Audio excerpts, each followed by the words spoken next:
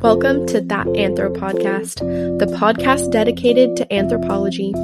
Together, each week, we will be learning from the experts and researchers that are researching our pasts and today's problems.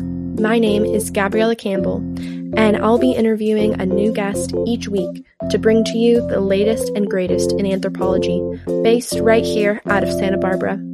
Join me for weekly episodes, whether you're an anthropology buff or looking to learn something new. Welcome to That Anthro Podcast.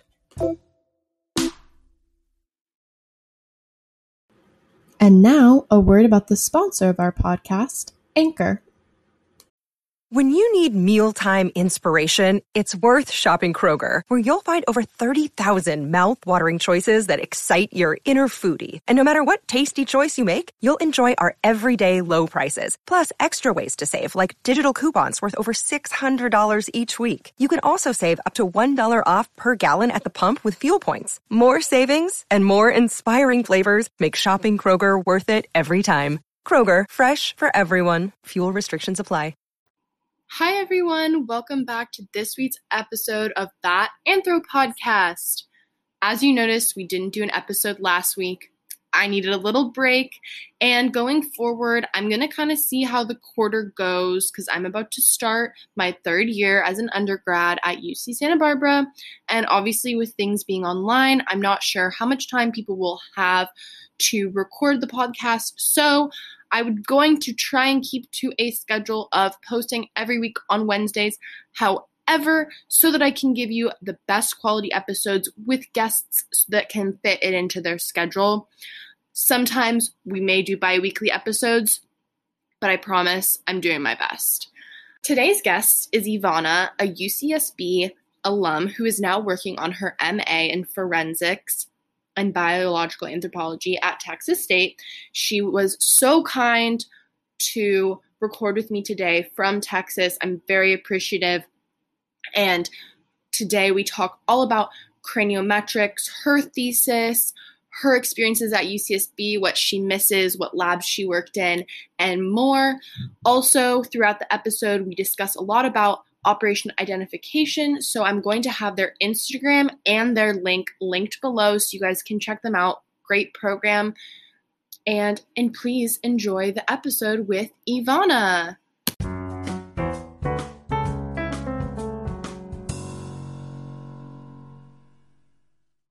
Hi, Ivana. Welcome to the podcast. Thank you so much for taking the time to speak with me today. How are you doing?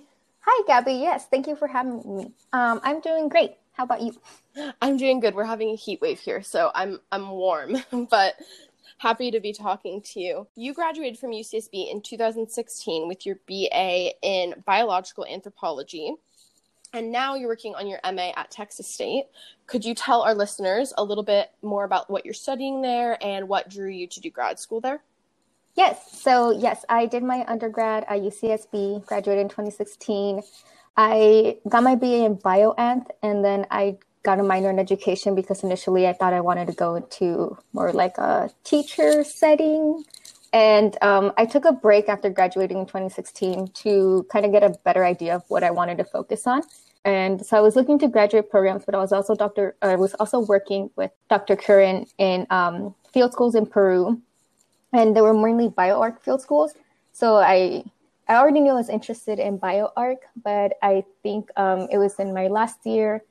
I don't know if Santa Barbara still has like the capstone anthropology classes that you have to take. Oh, okay. I saw you mention that, and I was like, oh, I wonder what that is. We definitely don't have it anymore. Yes. So in 2016, it was my last year in Santa Barbara, and we had to take two different classes. I think the first one was like the process of applying to grad school. I think they were like trying it out, whether like they were going to keep it or not. I guess they didn't keep it. So the first class was like applying to NSF opportunities or any grants and scholarships that you may have the opportunity to apply to during grad school. Mm-hmm. And then working on your personal statement and looking into schools that you would be interested in for the graduate program. So that kind of like sparked my interest, but I knew I didn't want to go into a grad program right away. I wanted to take some time. And during that class, I looked into Texas State, and I was talking to Dr. Curran about other programs that I could potentially go into, because I knew I wanted to go into forensics. I grew up in a border town, so I knew I wanted to work with the migrant community. So that was kind of where my interests were at. And then once I got more bioarts and field experience, and I looked into the schools, I saw Texas State, and I saw the program that they had and the facilities that they have on campus, part of the Forensic Anthropology Center. So they have the Forensic Anthropology Research Facility, and then they have the Osteology Processing and Researching Lab, and then they have the regular Forensic Anthropology Lab that we are allowed to use to like go study the bones and stuff. That's so cool. Have you enjoyed getting to use the facilities there? Yes. So I was very fortunate in my first year. So last year, I was able to get a position as a GRA, a graduate research assistant, working at the ORPO lab, which is Osteological Research and Processing Lab. Sorry. So I was able to work there, and Texas State has the Will Body Donation Program. So I don't know if you've heard of them. Tennessee has one. I think USF has one too. And then there's a couple across the country as well. But basically, you can either be like a living donor, so you donate your body to the research facility, or you can be a next of kin donor. So like if you were to pass away, but your family knew you had interest in being donated to the program, you can join the program that way. So then the donations are used for research purposes, and then they're laid out in the decomposing area, which is the Forensic Anthropology Research Facility. And after they're decomposed and they're pretty much skeletal, they're taken into the osteology ORPO lab. And that's where I was working at. So I got to process donations and then macerate and process, and I got to label them as well. Was that an interesting process? I thought it was an interesting experience. I had never experienced anything like that. So it was definitely like something that I thought was pretty interesting. I thought just seeing the whole process and stuff like that. You're able to volunteer as a graduate student there, and a lot of undergraduate volunteers participate in it as well, because there's a lot of donations, so we need as many hands as possible. But it was a great experience for me. Yeah, it sounds like a really good educational opportunity. Something else you mentioned to me was the Operation Identification Program. Could you tell us a bit more about that? Yes, so Operation Identification was started in, I believe, 2013 by Dr. Kate Bradley. And so they do, every year they go out and do exhumations in the South Texas border. Because Texas, I think Texas is 94% private property. So they have to get like all these permissions and requests to go and look, to go and exhume the body. So they have to go and contact so they go out and to like request access with the funeral homes, and they have a whole like program, a system where they work with people down at the border, and they're able to exhume the remains of migrants that died in the process of trying to cross from the Mexico side onto the U.S. side. That's really interesting. It's something I had never even known that was an area where there are a lot of remains. Is it across the whole border? Or are there more specific areas? Yes. So Operation Identification focuses only on the South Texas border, but they do work together with the Colibri Center and the Pima Medical Office of the Coroner Center, PCOME, Pima County Office of the Medical Examiners in Arizona. So I think those are the two major ones that work. I don't think there's one in California, not that I'm aware of. Okay. I haven't seen any. I know there's like certain nonprofits that work with migrants, but not necessarily migrant remains. I think they're usually, the majority of them are in Arizona and OpID in Texas. Yeah, and is that part of what led you to Texas State? Was that program? Yes. So when I looked into, sorry, go ahead. No, because you mentioned earlier that you're from a border town, and so were you initially, did you find that out, or were you you've always known that? No, so I've always been interested since I'm from a border town, I've always been interested in working with migrants, and I grew up in the migrant community. My family always helped out in Tijuana or in San Diego, because I'm from San Diego. So we'd always do that. And so I kind of wanted to incorporate both of my interests, the forensic anthropology and my like migrant humanitarian aid side. And I think I kind of Googled like migrant like projects or something working with human remains, and Texas State came up, and that's when I like got interested in it. That's so cool. Yes, it's definitely one of a kind. Yeah. And what are going back to your time at UCSB, what are some of your best memories from living in Santa Barbara and some of the labs you did undergraduate research in? Yes, so I actually had a couple of internships in my undergrad at UCSB. I think they were mainly my junior and senior year of college. And so I entered at the UCSB repository and ossuary. I did that for a couple semesters. And then I interned with Dr. Gervin's project as well. I think it's the Life and the Chumani Life and Health History Project. Yes. Yeah. Yes, that one. So I interned with that, and I actually was able to do a side project and a poster presentation at the UCSB undergraduate colloquium. Oh, that's great. Yes, it was my first poster. Definitely a learning experience. But it was great that I was able to present there. And I also had a brief internship with Dr. Vander Walker. I was helping out a fellow student with their thesis project. What are some of your best memories from your time at UCSB? Oh, some of my best memories are the beach, of course. Here in Texas, I don't have access to the beach anymore. Freebirds, of course. I don't know if you've been, but it's a staple. I don't know. I kind of miss the bike lanes as well, like the craziness of everything, just having to get to one class from one side of the campus to the other. Yeah, it's a very, very vibrant, always moving campus. There's always stuff going on.